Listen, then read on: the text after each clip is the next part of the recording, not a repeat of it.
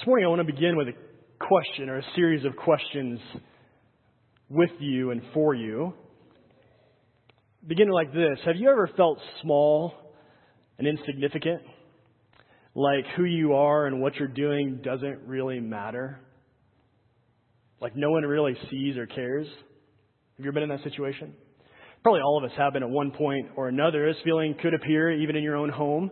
Maybe a spouse that doesn't feel appreciated, or a child that gets overlooked in a large family.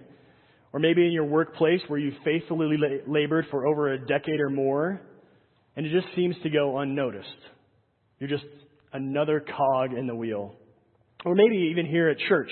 You've been serving in church faithfully as a member for many years. Maybe you've changed diapers in the nursery. You've taught children's classes. You've made meals and you've visited the sick and the elderly. You've gone to hospitals. You've wept with those who have significant loss. You've given financially to support the needs of others.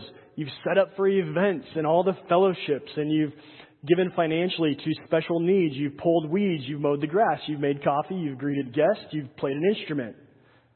You've washed windows. You've attended prayer meeting. You've reached out to your neighbors.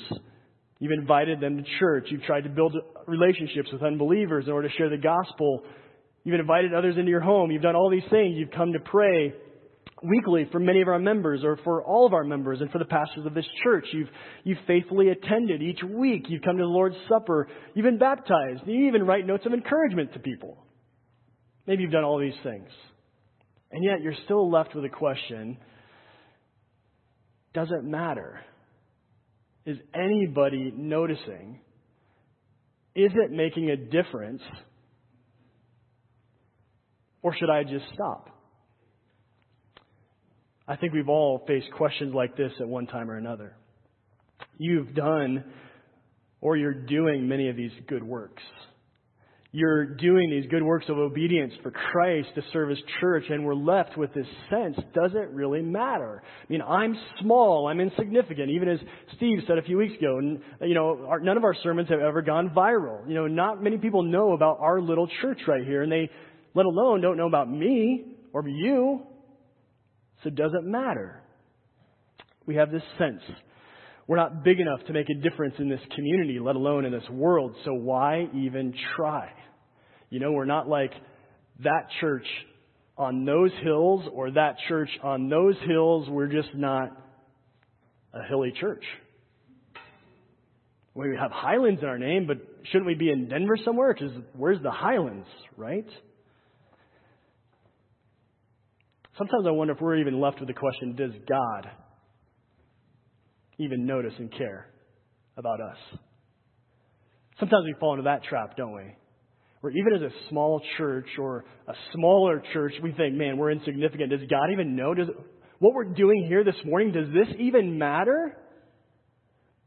What we've prayed and what we've sung, does God see? Does God care? Does it matter how we worship? Does it matter what we believe? Does God care and notice? Does it matter to Him? Does the content of what I'm going to say this morning, does He care? Does the content of what our children are being taught this morning in their children's church and Sunday school, does it matter? Does it matter who leads worship? Does it matter who teaches in our church? Does it matter who's elected to our office of deacon and pastors? Does He really care? And should we? I think these are some of the questions that this small and young church at Thyatira was asking as well. Maybe not these exact ones, but ones that are similar. I wonder if these types of questions they wrestled with. We know very little about this church. We know a few things about the city. We know at the time of John's writing, it was a military town. It was a military outpost that was developing in commerce for the Roman government. The church, though, seems to be the smallest and the most insignificant of churches that is written to in John's letter to them. However, one commentator has made this observation, and I think it's important.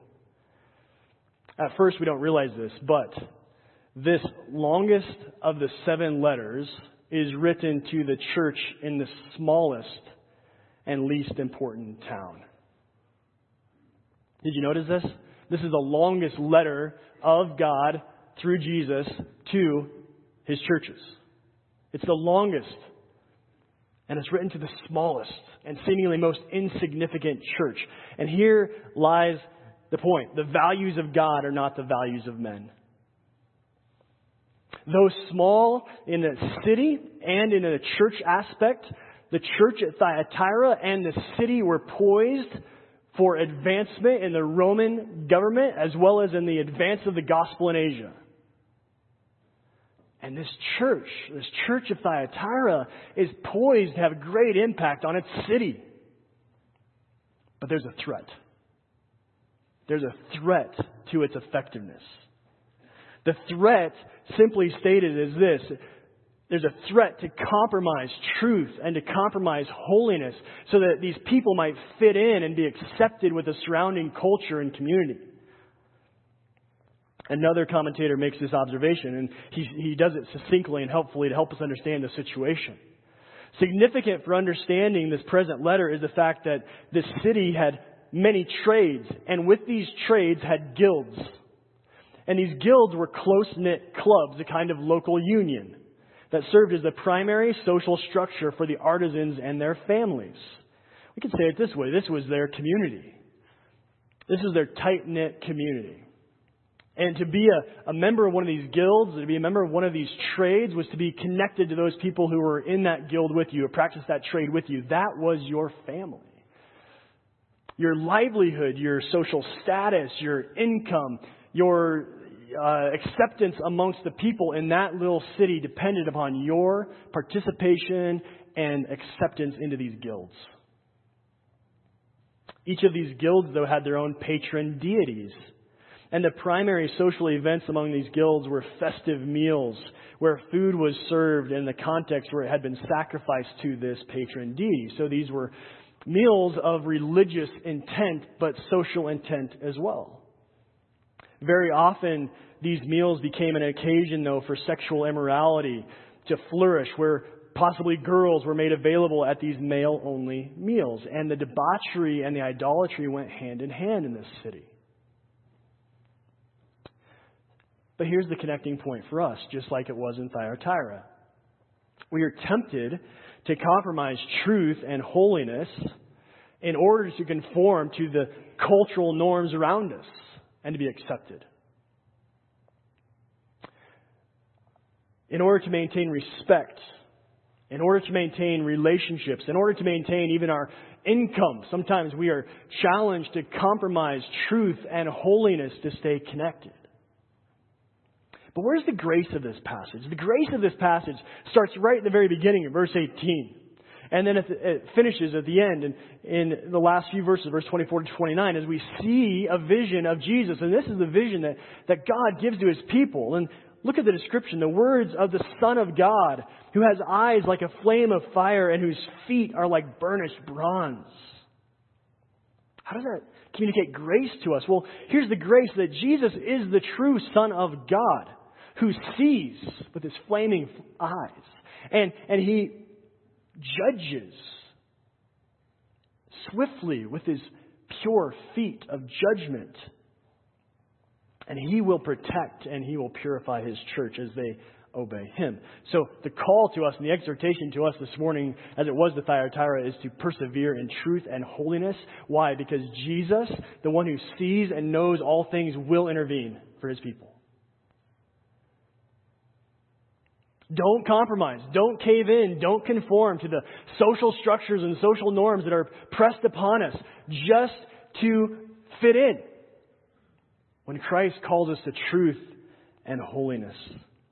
So look with me, if you will, as the beginning of the commendation. And as we've seen the pattern, Jesus commends His people, then Jesus condemns His people for things that are at fault and at lack. And these two things go together in most of these letters.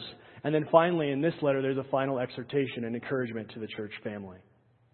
But look again at the description of Jesus, verse 18. He's called the Son of God. First of all, the Son of God. Now, why is this important? Why is this important? Well, one of the patron deities, one of the most prominent gods in the city, was the worship of Zeus and his son, Apollo.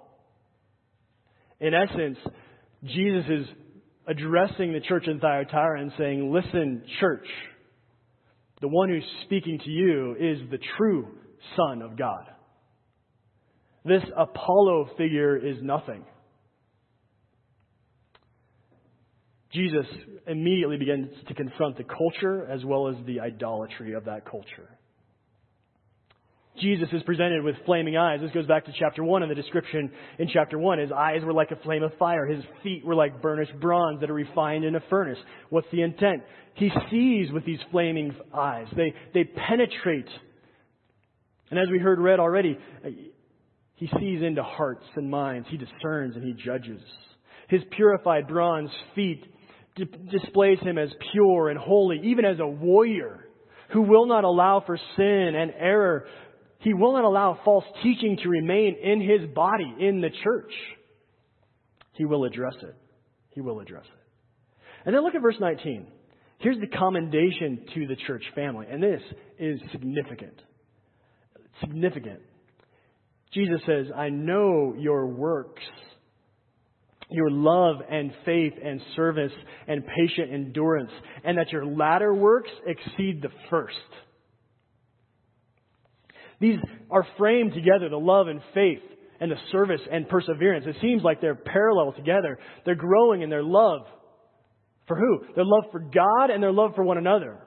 They're growing in their faith, their perseverance, their understanding that they must endure. So they're serving one another as expression of faith and love, and they're growing in that, and they're persevering in their faith. They're holding fast against some of the religious oppression that is present. And then there's the most amazing statement at the end. You're doing more than you did at first. And this stands in direct contrast to another church, right? Do you remember? The church at Ephesus, where God calls them back through Jesus, says, go back to the first works, do the first works again, return to your first love. It's almost as if at this point we have a comparison being made to a degree. And maybe the letter written to Thyatira will help the church at Ephesus, and maybe the letter written to Ephesus will help the church at Thyatira understand how they are supposed to live and serve their God. But it's an amazing thing. This church is growing in some ways. It's thriving in some ways. In fact, if Jesus were to come here and speak these words to our church, I could imagine him saying things like this to us. It's very clear that you guys are growing in your love for one another, even this past week. You volunteered your time and energy. You made food. You came and you served the church family. Even as we had a memorial service for one of our members who died, it was very clear, it was very evident that the love of Christ is overflowing in your hearts. And this is awesome. Keep up the good work. In fact, the works are growing and your faith is becoming clear. And it's like you're becoming more and more rooted in truth and grounded. Keep it up. Don't quit. And then verse 20. Here's the condemnation that Jesus gives to the church. Because in the midst of this growth, in the midst of this gospel Christian works, as a result of the work of grace in them, Jesus has this against you, he says, verse 20. I have this against you, that you tolerate that woman, Jezebel, who calls herself a prophetess and is teaching and seducing my servants. The main condemnation here is this word, tolerate. This is a bit of a buzzword in our culture today, is it not? In fact, tolerate, toleration, this is not a vice for our culture. This is the virtue of supreme preeminence. And Jesus says, this is what I have against you. You are tolerating a self-styled prophetess, a false teacher who's come into your church and is deceiving my people. Through her teaching, she's pulling away some of Jesus' servants from the truth. Through her teaching, she is causing them to live unholy and impure lives. She's causing them to engage in sexual immorality and spiritual adultery, idolatry. Here's how the problem could be summarized. The church is allowing a false teacher to remain among them. Some of your number are therefore believing her teaching and they're compromising their lives in order to accommodate the surrounding culture. Somehow, she's deceiving them into believing that accommodation and compromise with these guilds and with these society structures is acceptable. How is she doing this? Well, she's probably taking truth that argues along these lines. It's okay for you to go to these celebrations. It's okay for you to go to these meals and to engage in these parties and even sort of be present when this temple worship is going on. Because that's just a normal part of life here in Thyatira. It's okay. And in fact, when you eat this food, all you're doing is really simply merely eating something. You're not actually worshiping the idol, are you? This kind of logic sounds very good. In fact, it sounds very similar to Paul's argument in the letters to Corinth and other places where he talks about how all food, can be clean and can be eaten. And Jesus is teaching that even if you eat certain kinds of food, that food that you take in won't defile you. It's what comes out of your heart that defiles you. Sounds very good. In fact, she's saying that there is only one God, just as Paul says, and there are really no other gods, and food is unable to defile you. See, she's taking this truth, though. She's taking this logic and she's twisting it. She's actually causing people to abandon the truth and to engage in things that are culturally compromising of their holiness. So here's the dilemma, though. Here's the dilemma that we face. As we read this letter, I think we begin to identify with the church at Thyatira, right? Because are we not called to live in the world and not be of the world? Doesn't Jesus even say that to us? Doesn't Jesus say that we're commanded to be a light in the dark world so that others will see our good deeds and glorify our Father who's in heaven? Aren't we sent into the world to engage the world? This implies that we must be close to those whom we are going to engage. We cannot remain separate from them. We must be in close proximity both in work and in relationships. So how can we obey the command of Jesus, engage the world while at the same time remaining holy? So here's the practical question. And one pastor said it this way: how do we walk the razor's edge? How do we avoid both cultural gluttony and cultural anorexia? How do we engage the world meaningfully without compromising the integrity of our Christianity? And here in Thyatira, this false prophetess, symbolically named Jezebel, is deceiving the people. And how they can do this. She's telling them essentially, you can follow Christ and not change. You can follow Christ and not have to give up your desires. You can follow Christ and still participate in everything that the world has to offer. And it's a lie. This small letter to Thyatira doesn't give us a full explanation of how we walk this razor's edge of walking in holiness and still engaging our culture, but it gives us some guidelines. Here's the reality. We cannot truly be missional and engage the world without holding proper truth, proper theology. That will require us as a church to draw very clear lines theologically. There are just certain things that we will not believe and teach, and there's things that we will not do. Secondly, we cannot be properly theological, holding on to this truth without actually being missional and engaging the world. In fact, if we say we're theological, but we're not engaging the world with truth, then we're not truly theological, because we're disobeying what God has called us to do. So this will require us as a church and as individuals to think intentionally and carefully about how we are actively walking in the world and how we're engaging those around us in the world with the gospel. There's some implications for this. But before we jump in, let me just ask this. How did this threat emerge in the church? Do you think that could ever happen here on Islands? Do you really think that only one person could emerge in a church and carry such influence? Is that possible? The other question I ask is, well, where were the pastors? Where were the leaders of this church at Thyatira? How did they respond to this? How did it get to this point? Did they shirk their responsibility? Or were these men also tempted to compromise? And then finally, the congregation. If this were to happen in our church, if there was a false teacher, a prophetess like this who would rise up and start teaching things that don't accord with sound doctrine and true holiness, how should you as a congregation respond? Especially if the leaders aren't responding properly. Your responsibility would be to call it out.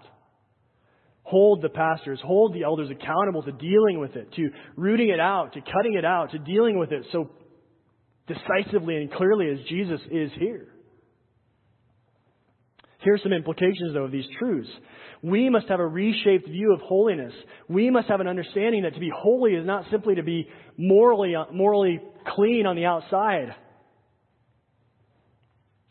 Being holy is not simply about keeping a list of do's and don'ts and what we wear, what we don't wear.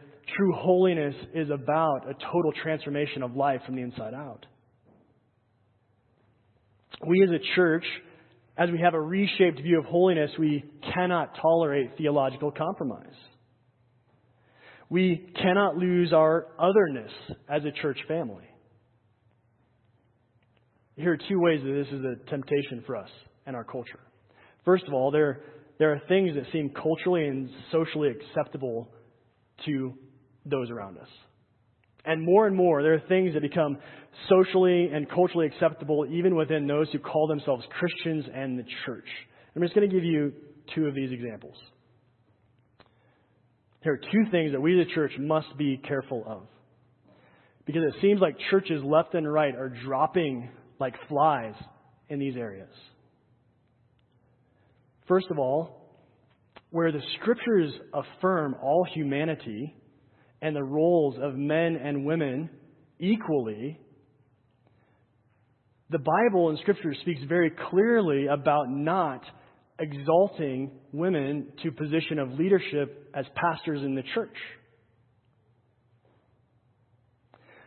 But all around us we see churches who are disobeying the clear commands of God. That's one of the unbalanced truths that our society and culture does not like to hear. That God has ordained specific roles in His creation and how things ought to work. Now, we as a church thoroughly love and exalt the women in our church. We want you to serve effectively. In fact, we want you to teach doctrine and truth effectively within the bounds that God has given us to operate. This is not to demean women. This is actually to exalt them and to obey Christ as He has called us to. But everywhere we see the church compromising and falling under the pressure of cultural norms. The second one that's so clear and has been so prevalent here recently is while God and Christ calls us to reach out and to love everyone who is lost in their sin, regardless of what it is, the church in many places has adopted this position of being open and affirming of those who practice homosexuality, which the Bible clearly speaks against. The church cannot be holy and theological and affirm that which God does not affirm. This doesn't mean that we are mean or that we are hostile or that we degrade or that we push away those who are struggling with the temptation of same-sex attraction or engrossed in the sin of homosexuality. No, this means that we reach out to them with love and care and compassion to show them the love of Christ and call them to repent and to find hope in Jesus. But we cannot compromise truth.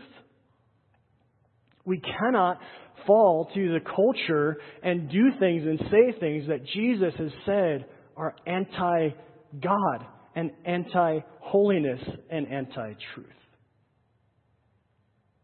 Those things are socially acceptable. But then there's some things that are socially and culturally offensive in our truth, things that we teach here. For example, there's a movement in churches in our world today to simply substitute the idea, the concept of sin and transgressing against God with the concept of just We're all broken people with things that need to be fixed. We all need healing in some aspect or another. And while there's truth wrapped up in the idea of brokenness and healing, when we start to substitute the idea of brokenness for sin as God has called it, then we lose a biblical understanding of what sin actually is, and that these things are to be repented of, not simply to be healed or medicated or fixed. There's also a downplay on the judgment and wrath of God in our culture. This is culturally offensive.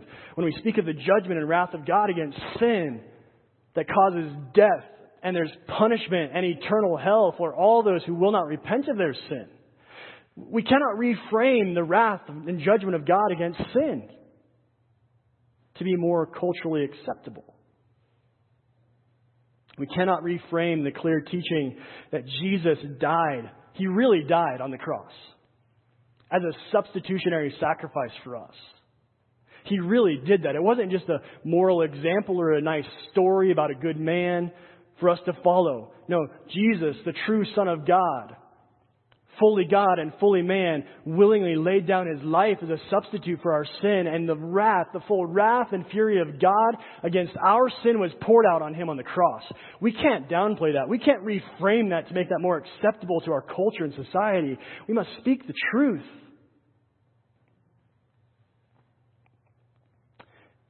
And here's the third implication. And when we do these things, when we lovingly call sin sin and set boundaries in our lives and our lives of the church, when we do these things, we are called to continue and to persevere in this clear truth, even when the opposition comes. Even when you have a hard conversation and you speak truth, or you hold the truth and you lose friends and family departs. Or maybe there's a threat of a loss of a job. We persevere. Why? Because Jesus, the Son of God, sees and knows and discerns. And if you persevere, as we see at the end of the letter, you will overcome. And even if it doesn't look like you're victorious now, as his church and as his people, here's the promise. We will overcome. And we will be victorious in Christ. But before we get there, quickly, look at the judgment that God calls out on verse 21 and verse 22 to this Jezebel, this self-styled prophetess who is leading the church away. Look here, even at the grace of God to her. I gave her time to repent. I gave her time to repent. But she refuses. She is unwilling. This is the hardness of her heart. This is a clear statement about her spiritual state. She is not a believer. She is not a follower of God. She is not a part of the true church. She has had time to repent and she refuses. Therefore, verse 22, therefore, behold, I will throw her onto a sickbed, and those who commit adultery with her I will throw into great tribulation. So she is going to endure great suffering for her sin, for her deception of the church of God.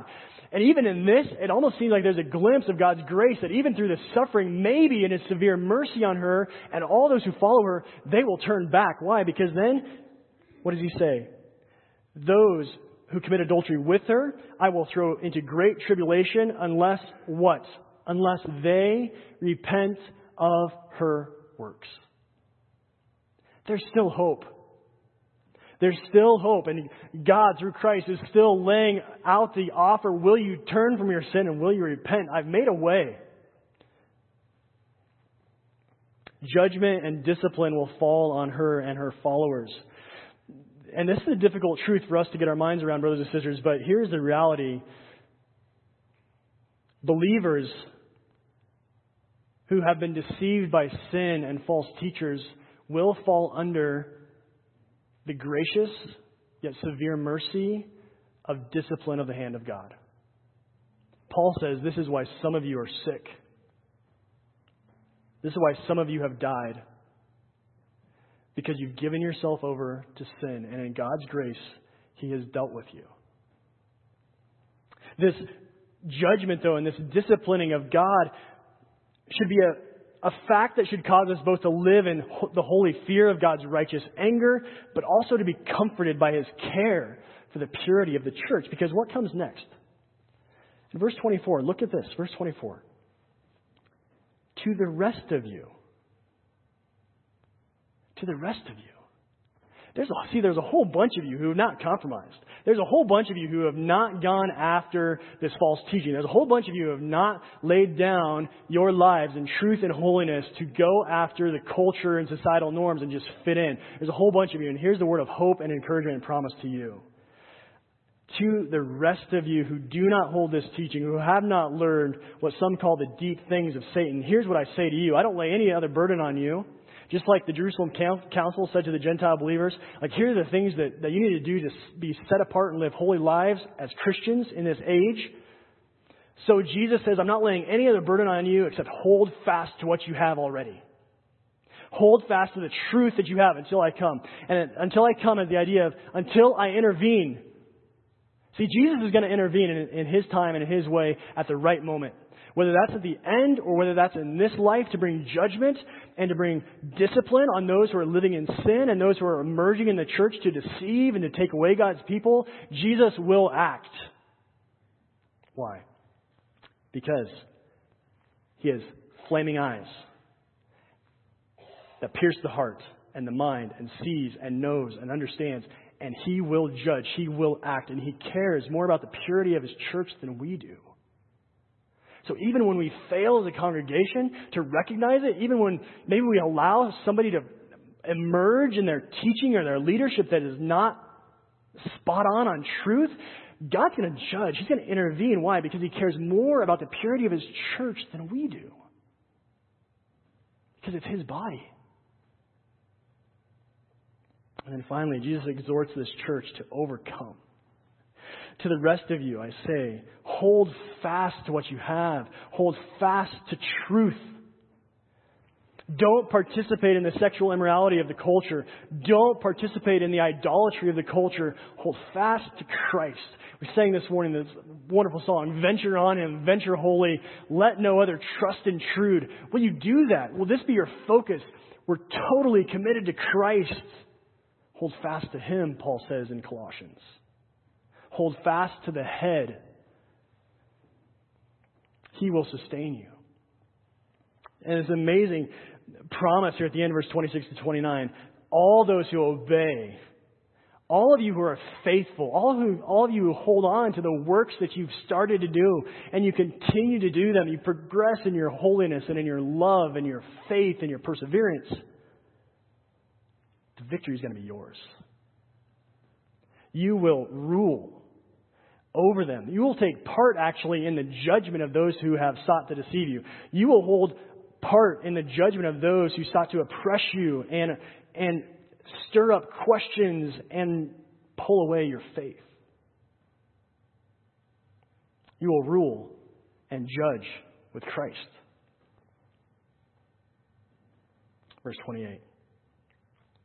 And I will give Him, who's Him? All those who overcome, all those who persevere to the end. I will give Him the morning star. And this is a symbolic reference to probably an actual star, which represented a deity, which represented victory for the pagan gods. But here, even Jesus Himself, later in the book of Revelation, is identified as the morning star. And here's the bottom line. Jesus says, I will give you myself. You will be victorious not only in me, but with me. So verse 29, he who has an ear, let him hear what the Spirit says to the churches. Brothers and sisters, will you persevere in truth and holiness together, knowing that Jesus sees and He will intervene in His time and His way. So you can trust Him. You don't have to compromise. You don't have to conform to the culture. You don't have to buy into its values and its system. Obey Christ. Pursue holiness and love and faith and service and perseverance. And He will see and He will reward in His time.